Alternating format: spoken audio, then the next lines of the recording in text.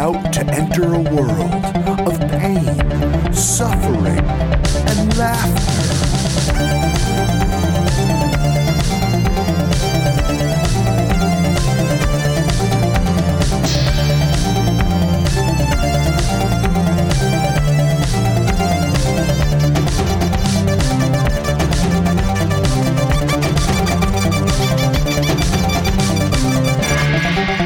Worst gig ever.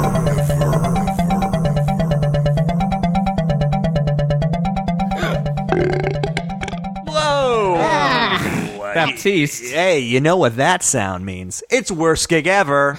Hi guys, I'm Mike Pace. Hi, guys. I'm Jeff Garlock. And this week, our guest is Megan Neuringer, who is a comedic actress. Yes. You may recognize her from her work on Best Week Ever or Yeah. on At Midnight. Yes. She is a stand-up and a regular actress. She does it all. She's a very she's a funny hilarious lady. woman. Yes, and she brings to the table a great worst job story. Mm-hmm. Working for a tour group in New York City. Imagine the worst elements of like a Times Square tour thing combined with improv, and you're only if you a hate third of the way. interacting with people, then you would hate this job. This is a fantastic story. She also gets into her adolescence and talks about being a Jewess, which I can say being a Jewy. I myself. can't, so I'm not You cannot. going to. But there's a lot of good stuff in this episode. Hey, you know where there's also some good stuff. Where's that?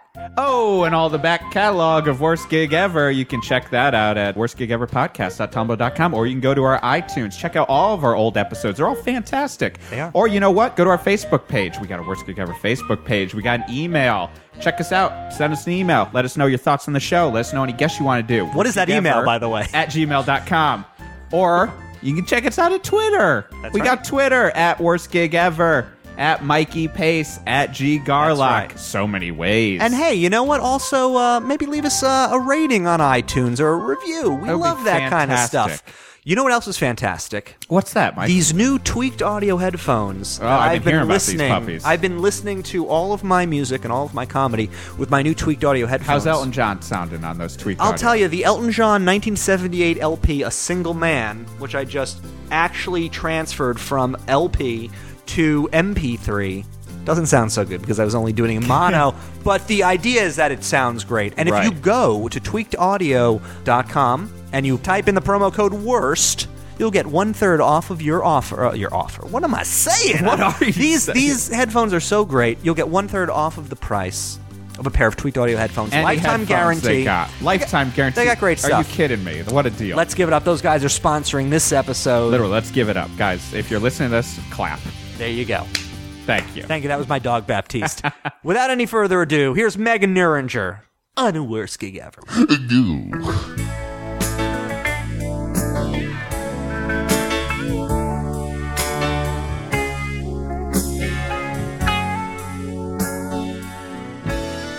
A couple of years ago, probably around 2010, I was asked to audition. A bunch of Upright Citizens Brigade improvisers were brought in to audition for this new theatrical experience called The Ride. Ooh. And I was one of those improvisers. They wanted to bring in a bunch of comedians who were quick thinking, to do this sort of Times Square tour bus was all that we knew, and that we would be like performing as the tour bus for tourists made its way around certain landmarks, a little bit north of Times Square and throughout the city.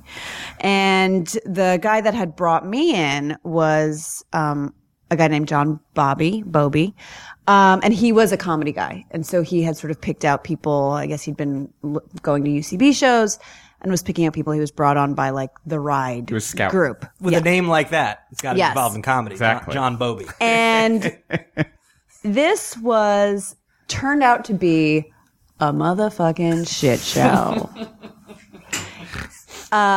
It went from being like this cool thing that like performers could get paid to do. Like when it started, they had no show and sort of no idea what they were doing. Right. So we would come in and it started expanding rapidly. It was like, oh, are you doing this thing? And then all of a sudden it was like, at a certain point, I felt like 90% of the people I knew who improvised were at rehearsals being paid like $40 an hour to just sit there and be like, and then we're going to talk about facts about the, Columbus Square. And then we're going to talk.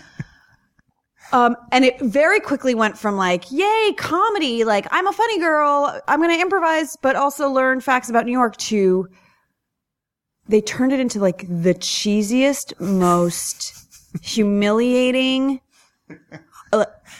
I want to get as many specifics in as I can. Like, I feel like there's a part of me that's sort of repressed so much of the memory because it was like so enraging. Right. You got to work through the PTSD of it. Yeah. Exactly. Yeah. They basically like handpicked comedians who were good at improv to then it went from improvising and being funny to they brought in like this director who was this guy who went to my high school. He was this. He was a few years older than me, and he was a Broadway director, and he was extremely pretentious, like theater director, and not a comedy guy, like just a vacuum of humor. And he was there to like repair the script in the show. And for some reason, even though he's from my hometown and knew that I'd been a performer for life, he hated me and my comedy. And I guess it was like a mutual hate because I was like, this is cheesy and not funny. Right. And he was there to like repair it and make it like the show better. And like there were costumes and we were playing like scientists, like New York City scientists, telling tourists all about like, this is the place where the man kissed the woman after World War II, like V-Day. And then they would have outside actors like reenact the kiss. So it was like an interactive thing.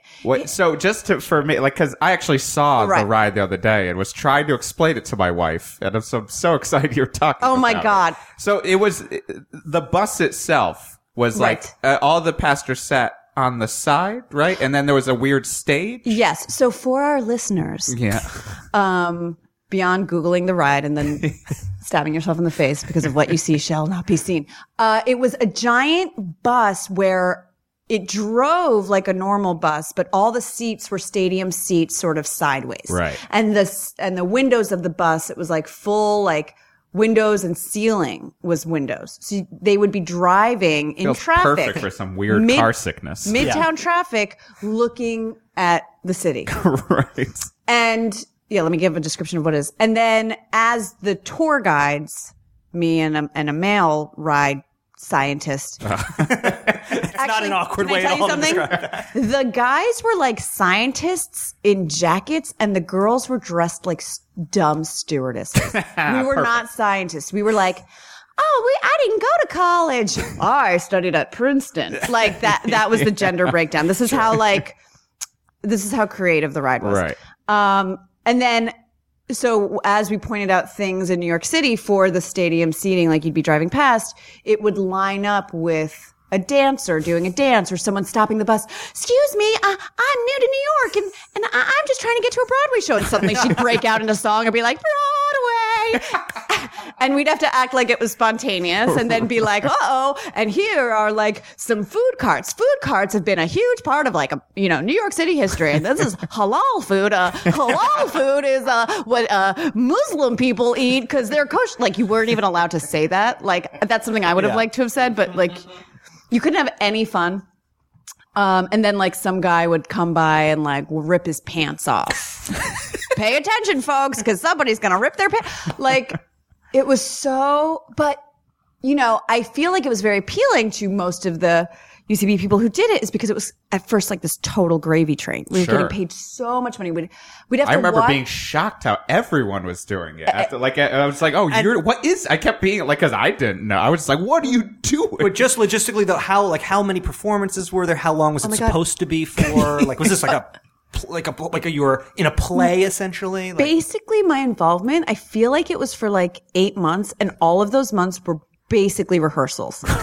Like while they tried to like figure it out, while they almost went bankrupt, they kept turning over people. They kept like firing like the main guy and then like there'd be a new person and they'd be like, well, we're cutting your pay. We're cutting your pay. We're cutting your pay. We're cutting staff. People were getting fired. And then they fit me for the outfit. I got my like costume.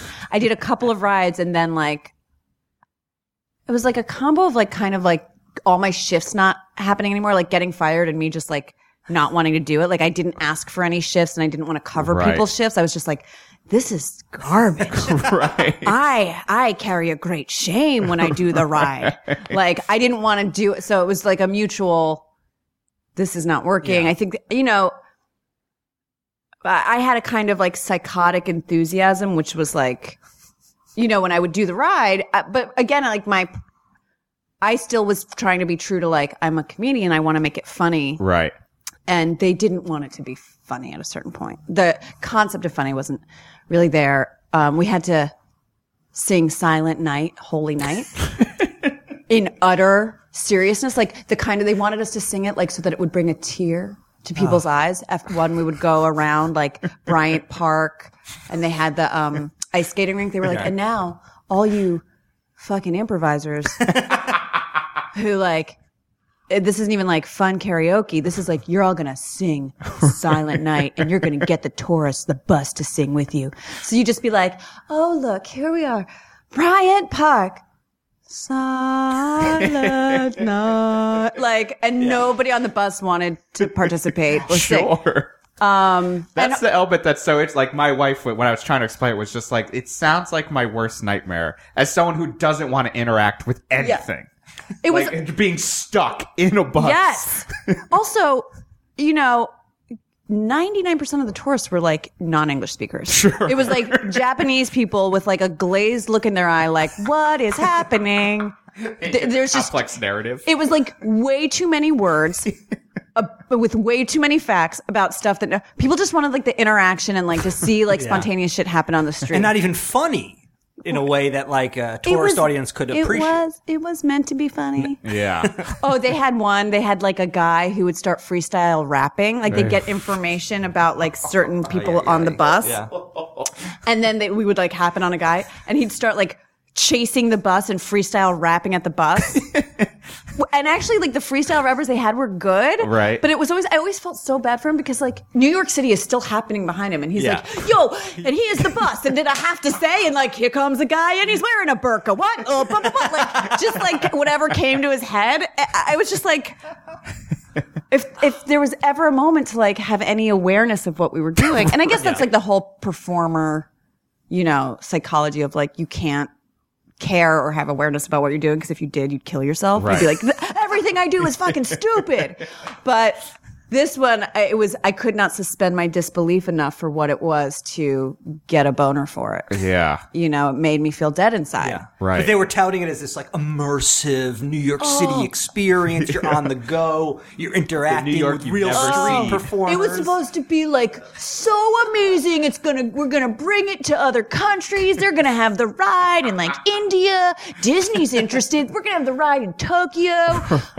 P.S. Like those first months, like they couldn't sell tickets. Right. They wanted the performers to busk and be like, guys, if you want to make some extra, you should go outside and you should like, go on the street like what you've been doing for years to Right. avoid being a like non-performing busker and get people to buy tickets. You need to do that. Right. They weren't selling tickets. They were like, get your friends to come. Like, one friend will buy a ticket. They'll get a ticket free. Like, they couldn't sell tickets. I think it might be successful now. Like, I still sometimes still see the going ride. I saw it pumping around 2 days ago. No, this is not just for clarification. This is not the blue bus. Like this is not. Oh, like no. this is not a straight up tour guide. Like No. it wasn't under the guise of that. This is like Oh, no. The ride is so much better than that blue tour bus.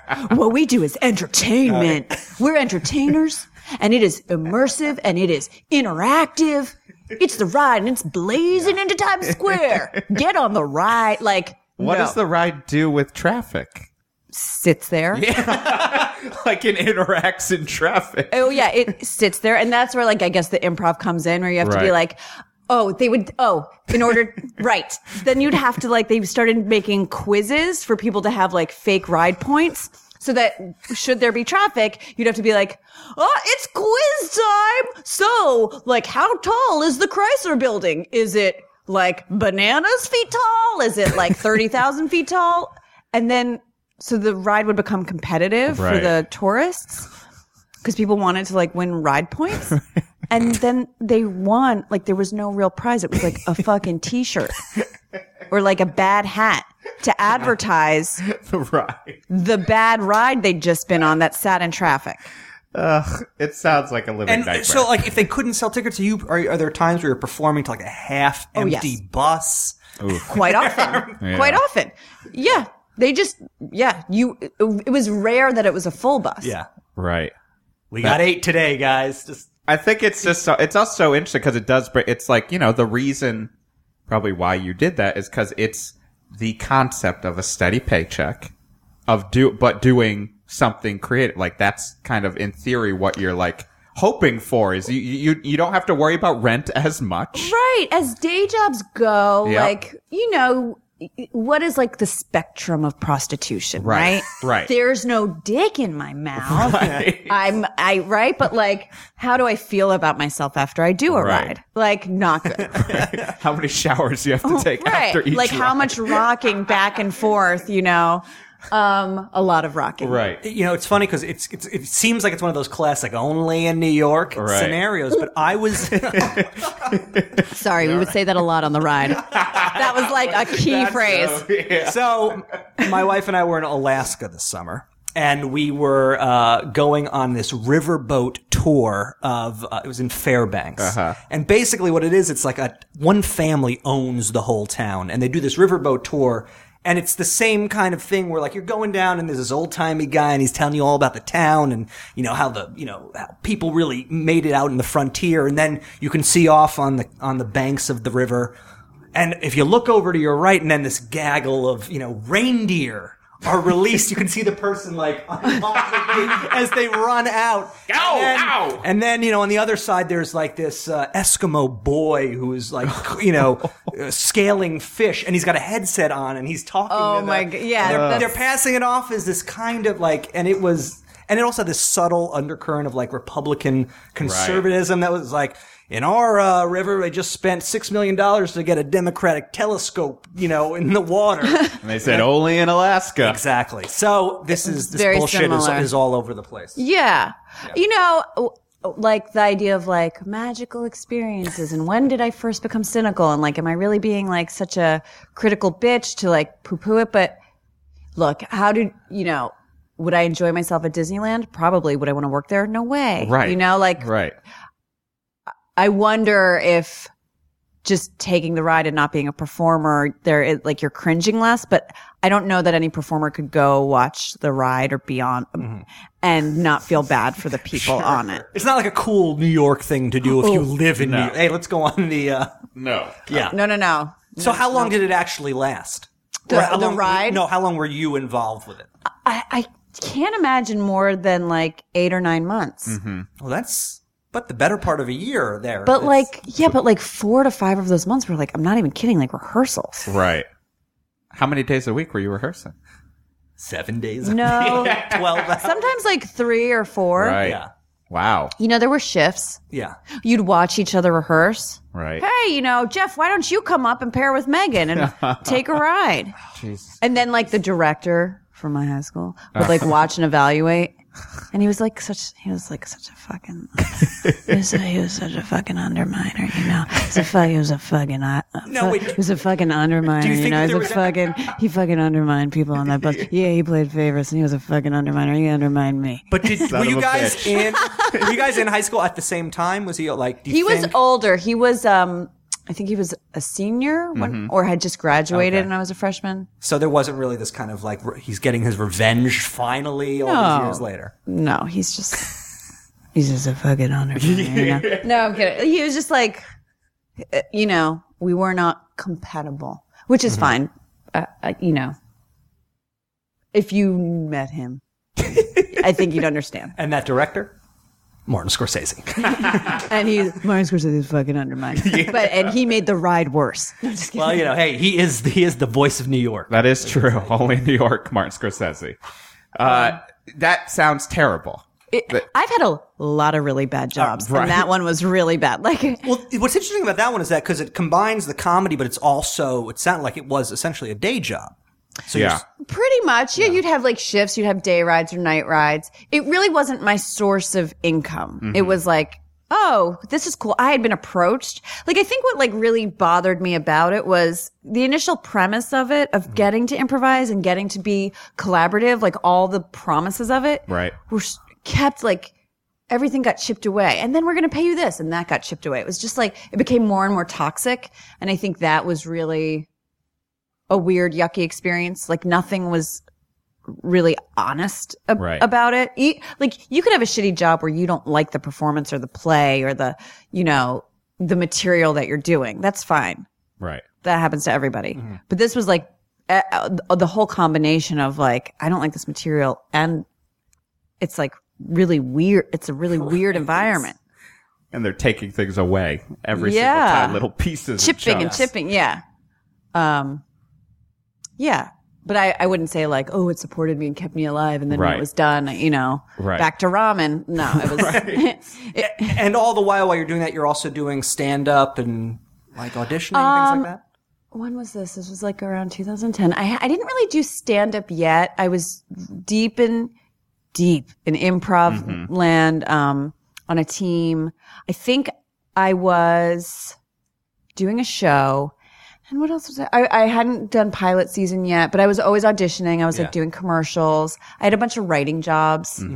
I would always be like, I would get like writing gigs and auditioning in commercials. Because I remember seeing you on Best Week, or not Best Week Ever. I love the. Yes, I did a lot. Years before that. Yes, I did. I did a lot of Talking Head stuff. And I was on the recent, speaking of pancakes. I was on the first season of Best Week Ever for the reboot. Right. The reboot felt like it had the heart wasn't there. Well, you wouldn't be the first person to say that. That was also a tough thing where like, I think, you know, so much of it is enthusiasm, right? And and I recognize that like, it's so hard to be enthusiastic.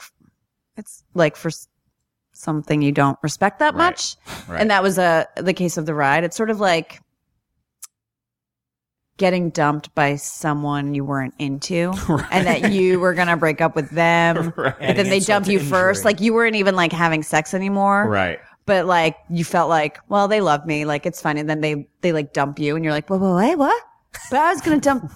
Wait, well, take me back. Toxic relationship that I didn't want to be in. You know, it sort of ends up feeling like that when you lose gigs that you don't like. But I feel like that's kind of the natural order of things. Like when you don't like it, you tend not to do as good a job. Sure. It shouldn't continue. Yeah. You should be forced to move on and like develop the kind of material or the kind of job you want that you would be enthusiastic about, because then you'll do a better job. Right. Duh. Yeah. It almost feels like in some ways you're trying to like work to be mentally there, where you maybe recognize that earlier. At least that's how I feel. Like, you know, so that you're not just kind of like, well, eventually they'll get rid of me. So then I can just like, you know, instead of like originally just being like, you know what, I don't like this and I'm going to be proactive about leaving. Well, that's the thing. You never want to be in the situation where someone makes that decision for you. You always want to leave on your own terms. Well, but I think that a part of living in New York City where it's like very expensive is a lot of people exist in the passive aggressive hatred of their jobs. Where like, I can't quit. I need the money. Yeah. It's a good thing, but like, I'm not going to give anything to it. Like, the bare minimum. Right. Yeah. And then, which then is counterintuitive to your living, because you're spending at least 40 hours a week if you're doing some day job, just like giving it away. Like it's like, well, I'm just like that. You know, that certain point when I realized like, oh, I'm just literally looking on the internet for 40 hours, and it's the allure of getting paid to take a nap on the toilet during a temp job or during some shitty office job or something isn't there anymore, you know? Yeah, totally. It is interesting though when you're on that threshold and like you have to make money, you have to have some kind of income, but there continually are carrots dangled in front of your face in terms of, well, I have to go after this opportunity too. I'm saying like when you, let's say before you're doing comedy writing and maybe, you know, you're doing something else, but then you get there's the opportunity to potentially do something you want to do. And you kind of have to pursue that, and it's a balance. Yeah, I didn't really describe that very well. No, but the idea that like you're in the stasis of, well, I have to keep doing this until maybe this falls into place, and there's always like a dangling carrot going on. It's weird. Like I don't know. I've been working my whole life. I've always had jobs. I've always been very interested in making money. I love it. Very Jewish. But I love making my own money. I love it. I love to be an earner. Were you bat mitzvah? I was. All right. Did you have a theme to your bat mitzvah? My theme was I'm having the latest bat mitzvah out of everybody in my community. You had a and night party. everybody's over bar and bat mitzvahs, and it's just like a last minute thrown together party. So I'm the only person in my family who didn't have. So I'm not the only person in my family who didn't have a bat mitzvah. Right. It was it was good, but it was like I was the youngest, and It wasn't a brouhaha. No. by the time my parents were into giving me a bat mitzvah and I was like, yeah, that's fine. We can have like a little catered adult party at the house and then like, Right. a night at the Marriott, Right. with people who don't want to dance with me. I'm just inviting them. And then I had to have like my bat mitzvah dance with like both of my brothers. This is just a question for all of our Jewish guests. Yeah, Yes, it we always always like to comes talk up. about the bar bat mitzvah theme. I had a tasteful luncheon for mine. Oh, and really? We did not have a theme. Went on a big family trip that summer. Oh, nice. It was a big deal. Yeah, I always wanted to go to like North Dakota, South Dakota. Like I wanted to go to the Midwest because I was. That's so not Jewish. Well, that was my The dad. promise not of the Jewish. West. The promise of the West, which I talk about often on the show. That's Nonstop. So we forewent the theme and just had a tasteful luncheon it wasn't a country club. It was a country club. We were Jewish, so we weren't allowed to belong, but they had it. They let us have the thing at the golf course. So, I mean, back to that. I mean, as you said, you say you like making money. Yes. But like, is that like, I mean, that is something like obviously we have to do anyways, but it is a driver. Like, is that a large thing that always drove you, or like, is there, also like fear and, Yeah. Well, it's funny. I feel like some people don't care about making money. Like Right. I definitely have friends who are like really artsy and like, it's really not about earning. It's like just doing. Creating. And like, I've always, I really try to merge both. I'm like, I would love to get paid at what I do. And so Right. I've always tried to do that. Even young, like I'm like, I'm going to work and I'm going to make money. And I feel like, wait, why did we bring this up though? Why did I bring up making money? Jewish. Because it drives you. Oh, that's what I was going to say. Oh, right. Oh, so talking about like, I think it's important to be hungry. Mm-hmm. I have like friends who I'm from a very wealthy community and my family wasn't as on par as many people in our community, for sure. And I feel like in some ways, like that kind of competitiveness or I just wanted to have really good stuff. Mm-hmm. And feeling like, oh, I might not, always made me very interested in working and making Right. money. Right. And I feel like part of like me doing well has been that like I was hungry, like I wanted to hustle. Right. So like, in a lot of ways, like I'm trying to teach myself now that like, it's okay to like not be in a job if it's not like paying you. Right. Or like if it's not, I'm sorry, it's okay to like get out of a job if it's not, fulfilling. Right. Like, and be hungry now for not just like making the money at it, but like things that will put you further in your career. Right. Like now I'm hungry for like the kind of career experiences that will lead to like a different kind of fulfillment. Sure. Right. But for a while it was like hustle for like, oh my God, like I'm just going to work and I'm going to like amass and Right. have security. Where did that hunger come from originally? Like, I mean, you say you performed forever, but like what, like, cause there, I've got plenty of friends, like my suburban friends who don't have any hunger. Right. They're just kind of like, No. it's cool, do whatever. It's so weird. Like, and it's funny, like I couldn't have picked like a more masochistic career to want to make money in. Like it's so backwards. Like I could have just been a great lawyer. Right. But I'm just like, I'll just like do the hardest thing, the most competitive thing, and then try to get rich that way. Right. Cool. I don't know. I literally have been making money since I'm like 7 years old. Right. Yidle deedle didle do. What were you making money at 7 years old? I sold Sunshine Sales door to door. Sunshine Sales was this like catalog, and it was stationery, letters, cards, stickers. Just there was a time in the late 80s where there were like these catalogs, and you would sell them, and you could either make commission like $2 on each thing you sold, or you could like go through the toy catalog and pick out like for whatever you sold, you'd get points and you could trade in those points for like toys and crap. And I like knew immediately. I was like, I'm doing this for the commission. Every Sunshine sale I do, Ruthless. I'm going to take the $2. I'm not taking their made in China crap. I know better. And I was also very savvy because there was a very lonely woman in our neighborhood who was housebound. She wasn't old. She was just obese. Right. And Morbidly obese woman. morbidly obese. She was actually delightful and charming, but she was lonely and housebound, and she was an heiress.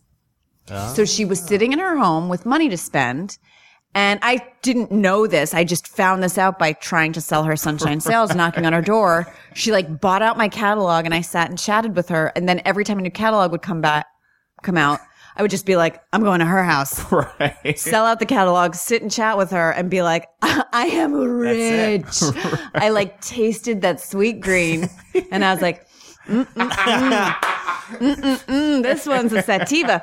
This dollar bill's an indica. I am high on this money. And I was like, this is cool. Right.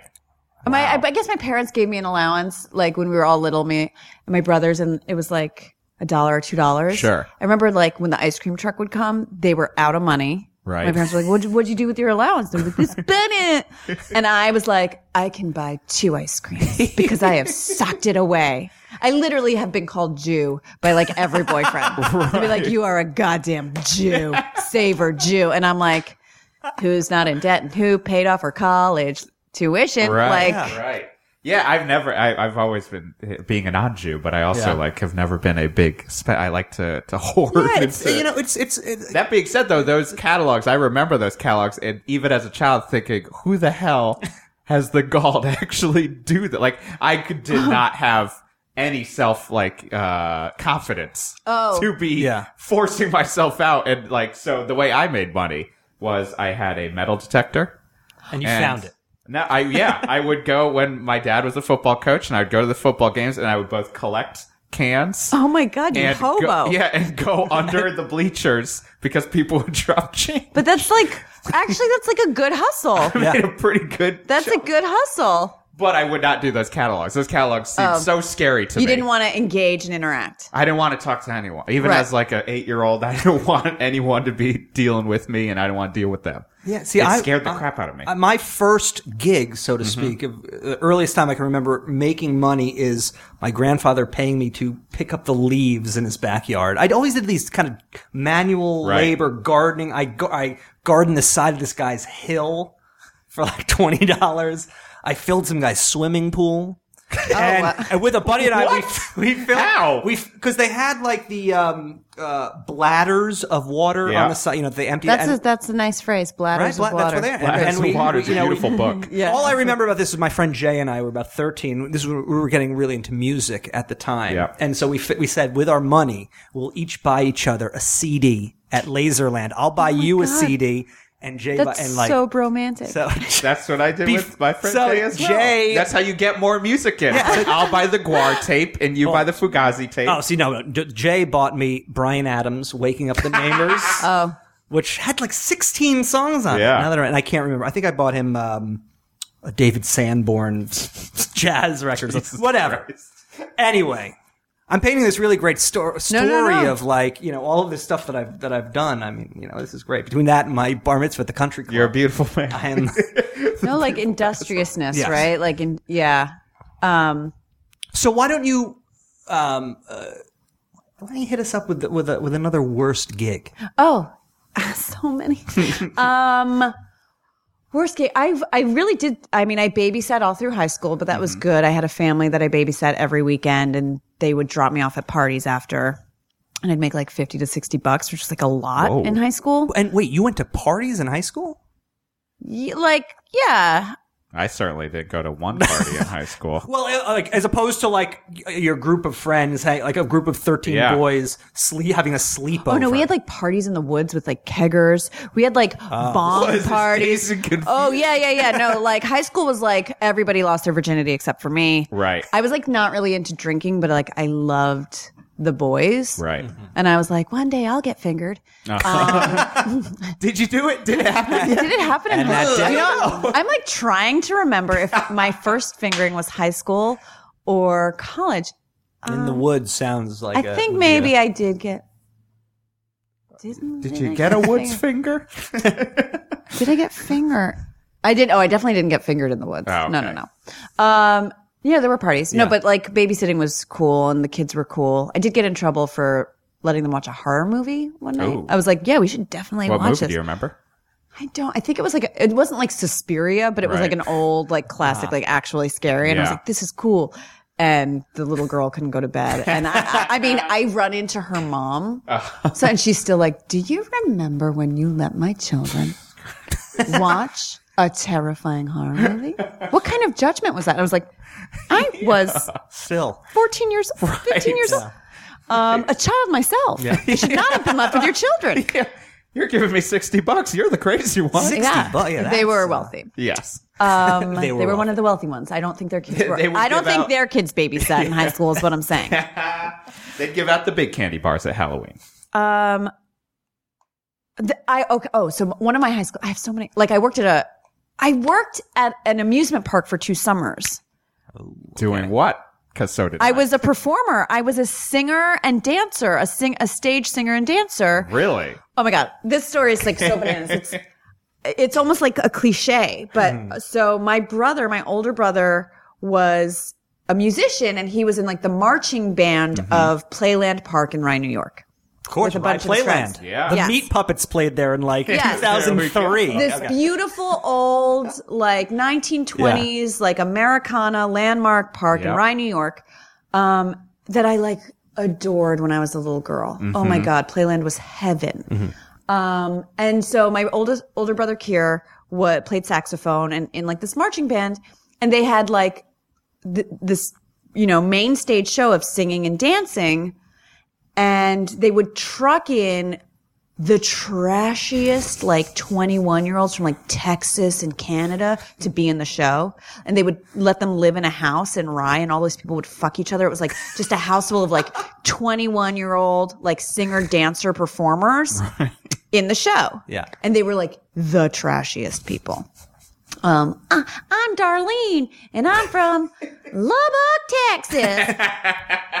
And I'm Gray, and I'm from, like, what's that other place in Texas? Like, El Paso, Texas. And they were having sex, but then, like, Darlene, like, ended up having sex with the other guys. And why did I know this? Because they had an opening for a dancer, and I was a dancer in high school. Right. And my brother suggested me to the manager. He's like, my sister is a really good dancer.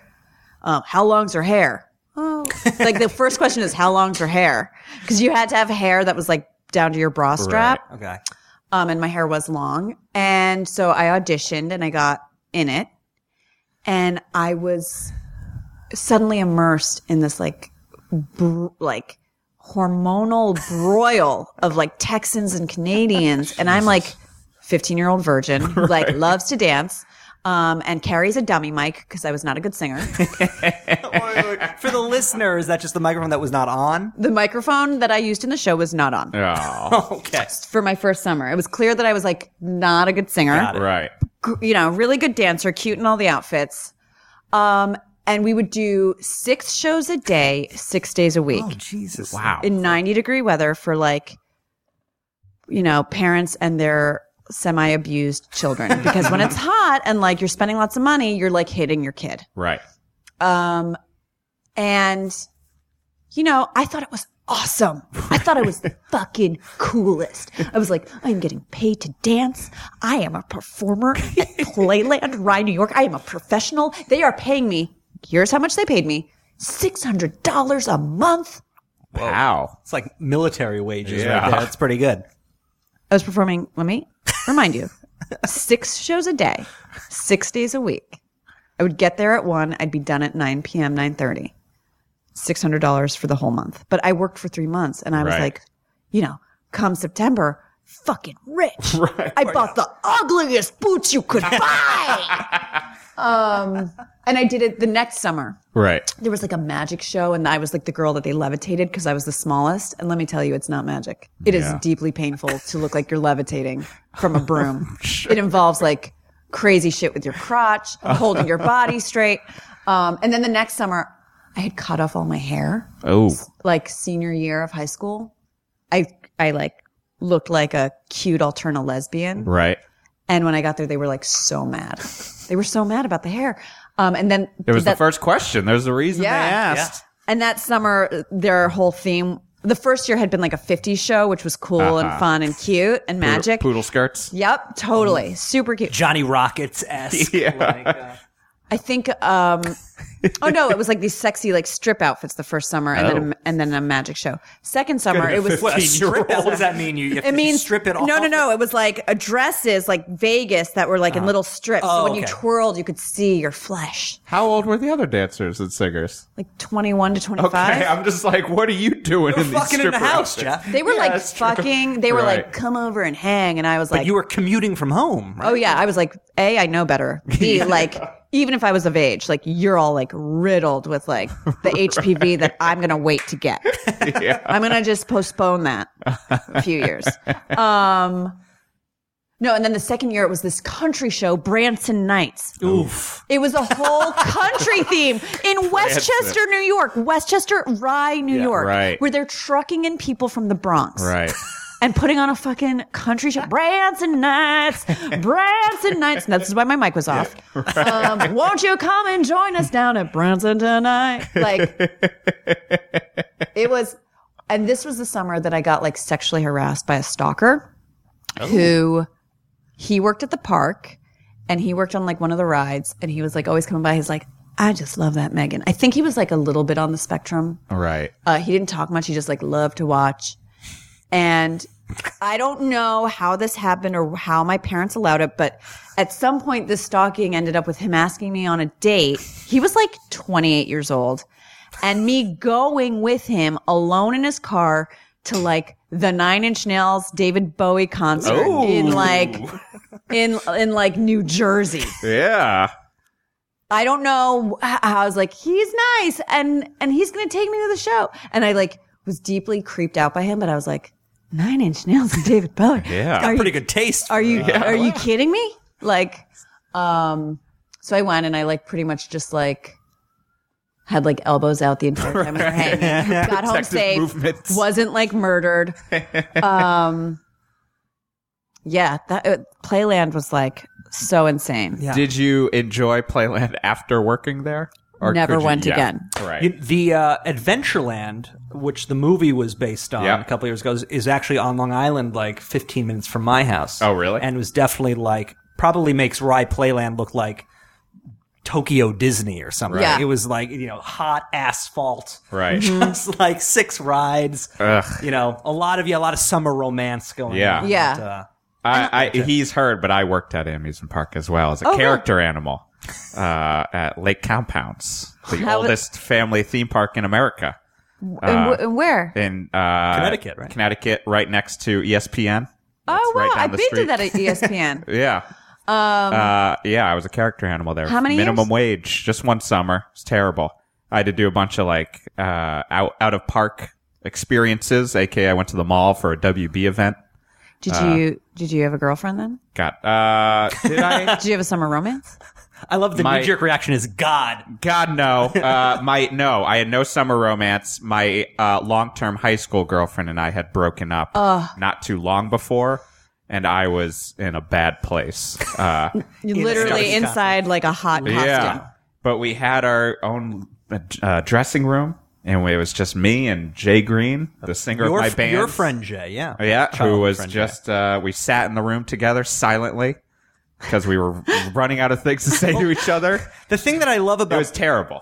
both of these stories, which I didn't have because, I was gardening on a hill Yeah. at this age, is that these are like classic Yeah. American adolescent. It was the one Tales. year where I was like, I'm going to not work for my father in the summer at his warehouse. Yeah. And then I was like, I'm going to get a great job at an amusement park. And then after, you're like, what the fuck am I doing? Like, I'm never going back. Like, this thing's terrible. Like jobs would just find me. Like I didn't seek out Playland. Right. I didn't seek out. I worked for 2 years at this like half thrift store, half like homeless person depot called Yesterday's Best, like in Westchester, like in a nice town. Right. Like this guy had set up this shop where he wanted to make, he like somehow like had come into like all like a provider of like bags and bags and bags and bags of clothes.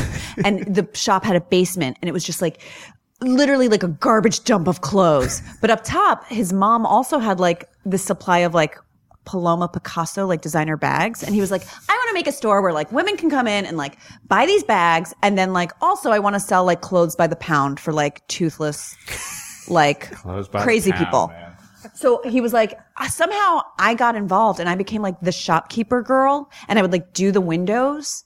And then like, so I was like, and I would like play my like fucking cool high school music. And I was like, I'm like working at a thrift store and this store is so cool. And then like, I'd have to like lead people downstairs and be like, put clothes in a bag for a pound. Like, so like cool people would come in and I'd be like, yep, we've got, those are some designer bags. And here's like an outfit I like made.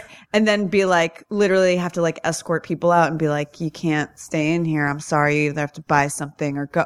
I heard there's clothes by the pound. Well, there is, but you're going to have to buy them or so that was like a really weird job I didn't even find or apply. I was just like, I would think like really cool kids in your high school would go buy I would try to like, clothes by the pound. Sure. Like getting into like thrift store stuff would have been like my amazing. High school was like thrift store stuff was not cool.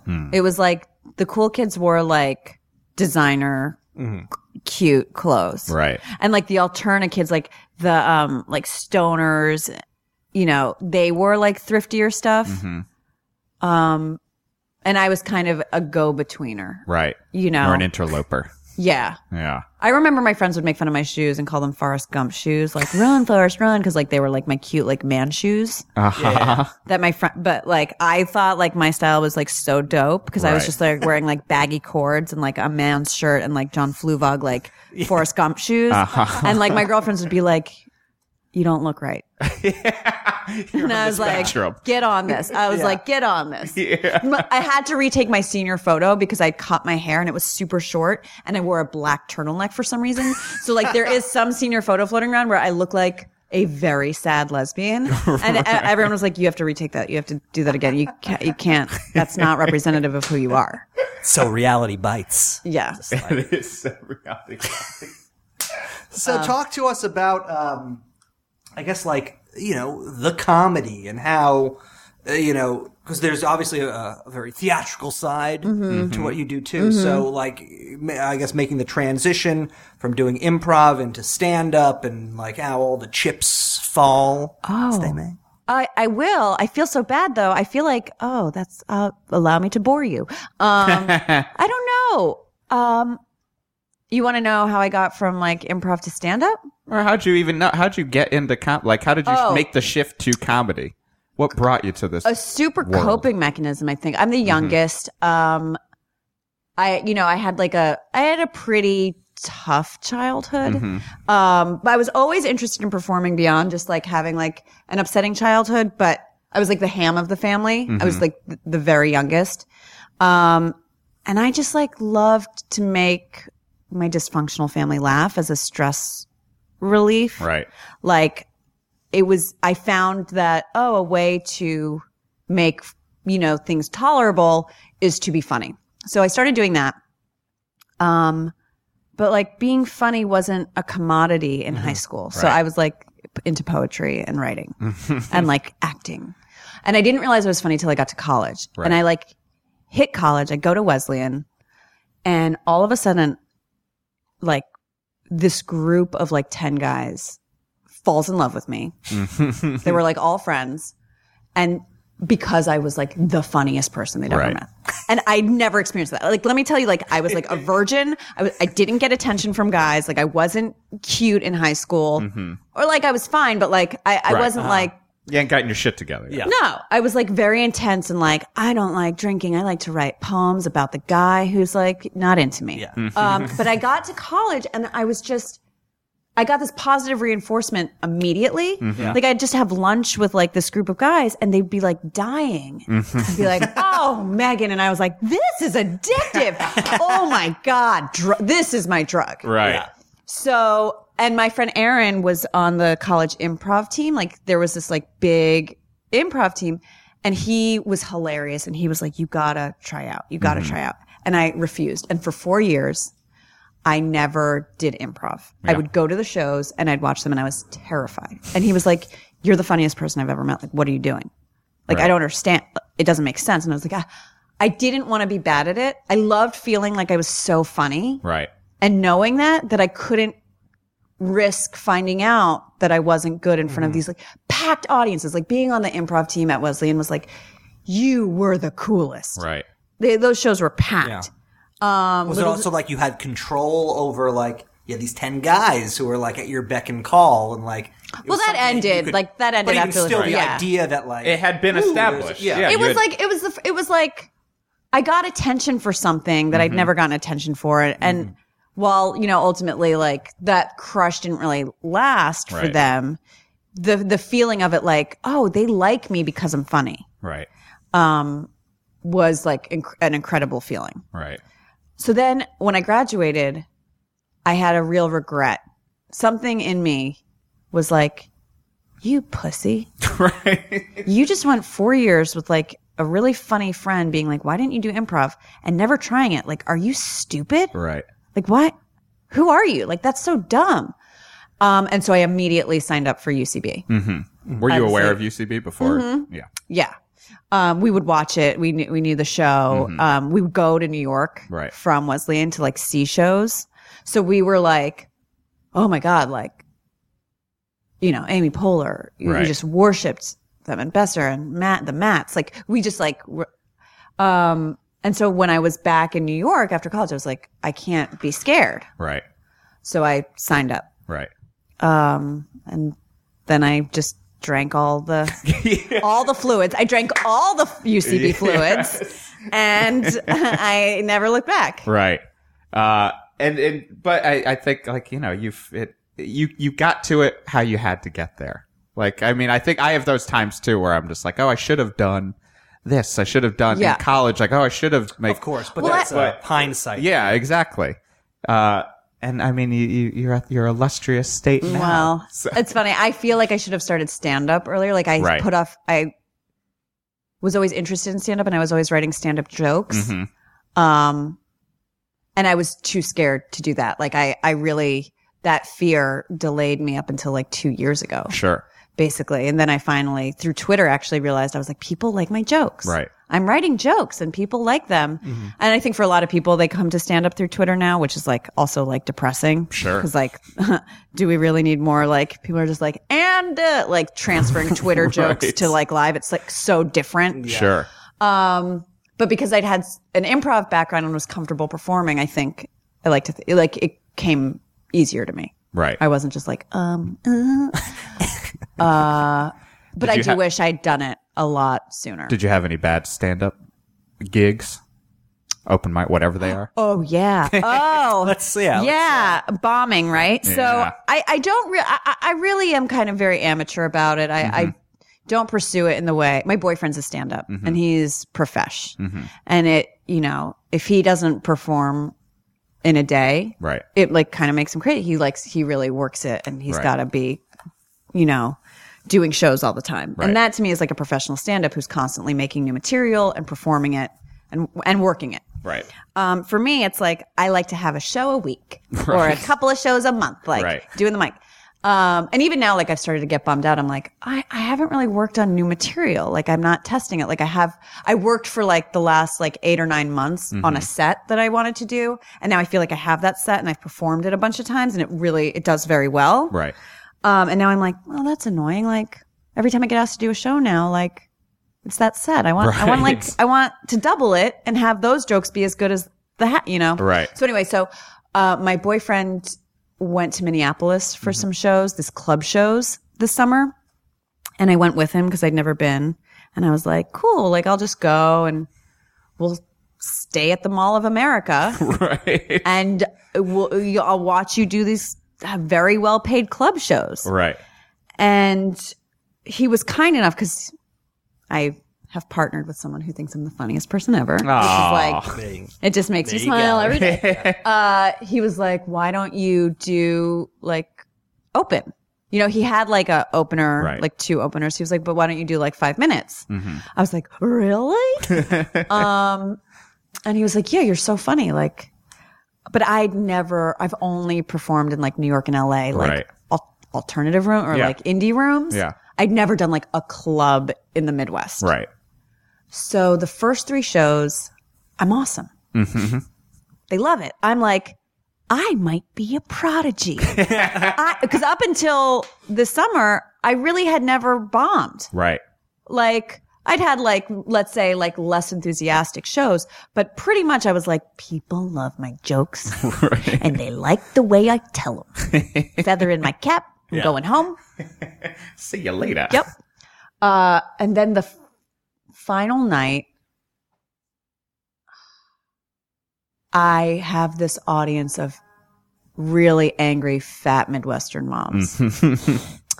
And I didn't know that they were angry, but I knew they were fat and Midwestern and that they were moms. But like, who cares? Like, I just want to make people laugh. Right. And I really don't, in my comedy, like, I think that it's on the performer to perform and entertain. And like, I never want to be the kind of performer who's like, fuck them, they don't get me. Like, Right. my job is to make them laugh. And if I'm not, like, that's something I need to evaluate. Like, you're going to have bad rooms and like closed-minded people, but ultimately, like, I'd rather challenge myself to do the better job than feel burned like, fuck them, they didn't get me, I've got nothing to learn from this. Like, Right.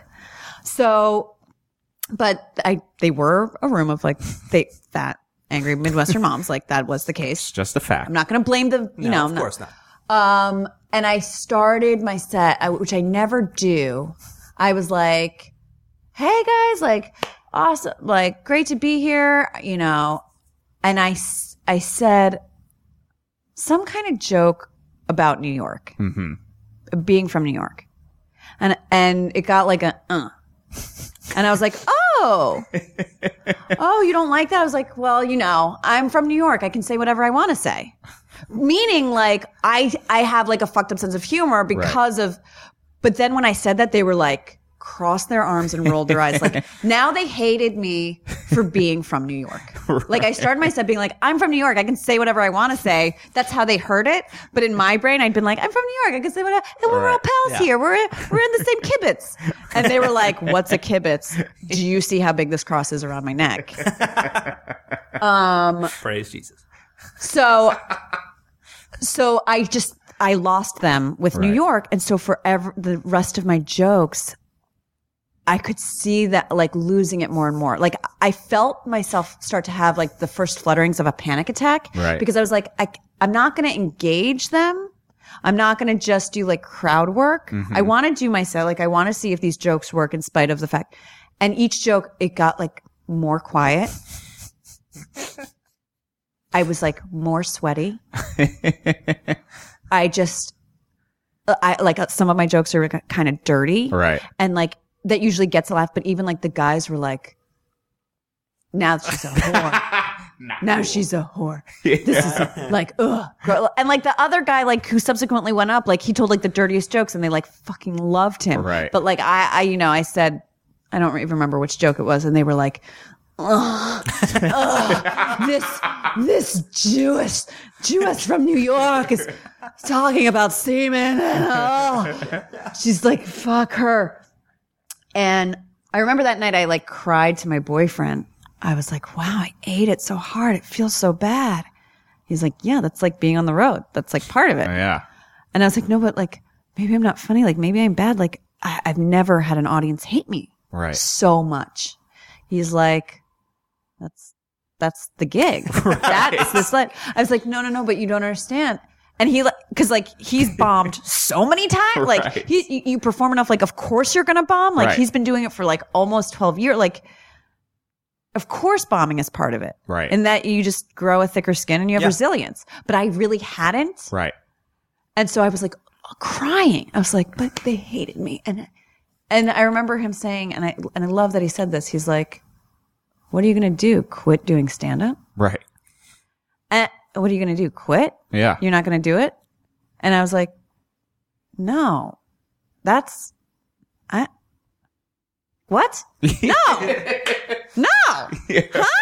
Wait, of course not. That's stupid. Right. I'm not going to quit because these like fat moms from Minneapolis didn't like me. I'm just going to like, not start saying I'm from New York and be alienating and Right. find material for different rooms if I want to, or just not perform in rooms like that. Right. And then like literally 3 days later, I performed at UCB stand up, and it was like the best show I ever had. Right. I like destroyed. Right. I was like, and the drug is back. Right. Well, it's a thing. I think like, bombing and stand-up, it's such a unique thing. Like it's like, bombing in an improv set, bombing in, like you at the very least have other people there, unless you're doing a one-person improv, but that doesn't happen that often. And it was the same with music. Like, when you're bombing with a band, you've got your other bandmates, and you also have an instrument and noise Right. Yeah. protecting you. Like when it's just you and a mic and a fat Midwestern Naked woman on with a stage crossed up there. arm. I will say this. one of my brothers is a musician, and I can empathize with like feeling like the audience doesn't love your music when you perform music. Yeah. But the kind of revulsion people have for if you're trying to make them laugh and you don't Right. is so intense. Right. Nobody despises a bad comedian. Right. There is no kind of like despising something than More that, than- Yeah. that of like a comedian who's failing. There's more room for indifference in music. Right. Especially in the club. You can wander away. You can go to the bat. You can like get a drink. Like, and Yeah. if people aren't into it, you can kind of like have that just like, they just don't like this style of music. You don't have to pay attention the same way. No, Yeah. you go, not for me. Right. And you move on. Right. When you don't do your comedy well, people don't look you in the eye after. Right. Like they don't acknowledge your existence. They're ashamed for you. Right. It's like you become a pariah. Right. In a way What that is like she thinking up there? it's What just would like- she think that's a it's good like, idea? fuck you for failing. Right. Like, oh, how could you think that I would like that? Right. It's a bad idea. And it's so personally connected to who you are. Right. Like the stand-up, the performer is their material in some Yeah. ways. Like for many stand-ups and performers, it's not. Yeah. It's their writing. It's a persona. There's a lot of stand-ups who are like really are very different than their material. It's Yeah. just kind of character. But I feel like the audience feels like that's you. Right. What you say and how you say it and that idea that you're playing with, that's who you are. Right. So like, if it's like a rape joke or something, it's like, you think it's okay. If you're just toying with an idea. Right. And there's not many fields where what you're making is so connected to your identity. And Yeah. it also seems like there's more of a pronounced kind of defensive stance on the audience side. Okay, let's see you make me laugh. Right. The Yeah. arms crossed. They're not prone to having an open mind as much as some other kind of like, you don't go to like, a Broadway show to bring it back to, and be like, all right, let's see if this Book Right. of Yeah. Mormon is really Yeah. like, Okay, Lifetime movie, make me cry. Make me cry. Oh, you didn't make me cry? Do your best, Exactly. Meredith. so, Megan, Yes. to bring this full circle, I hope we question that we ask all of our guests. do. Okay. What do you think of the word gig? It makes me excited. Like, oh, do I like the word itself? Just However you would like makes to you answer excited. this That's- question. we haven't heard that before. Yeah. Oh, a gig is like potential. Ooh. A gig is like you got a gig. Like and gig, it's like you got a gig, which is like, oh, I'm just performing tonight Right. at a, on the Lower East Side. Or a gig is like, I just booked this fucking pilot. I got Right. a gig. Right. Like climbing the mountain of whatever it is that you Right. Your individual imagine. mountain. Yeah. No, a gig is good. There's And glass it's half like- full. There's a hint of optimism there, which Yeah. And it's like the first syllable of giggle, which is my favorite thing to do. and with that, look, you gave us all of these fantastic stories, a lot of like growing up tales. I feel like, a lot of ideas were exchanged, real glance into Americana. Yeah. At its peak. Look, there might be a tour bus waiting outside to take you away. Oh God, I hope not. We called the ride. All we Wait, the want, tour bus in the sky? Are you guys gonna perhaps murder that's me? it. Well, we'll talk about it later. All that means is that Jeff and I just want you to get home safe. Yeah, I want to too. There's like the Brooklyn Queens Expressway right here. It's hard to get to. I'm wearing heels. Worst gig ever.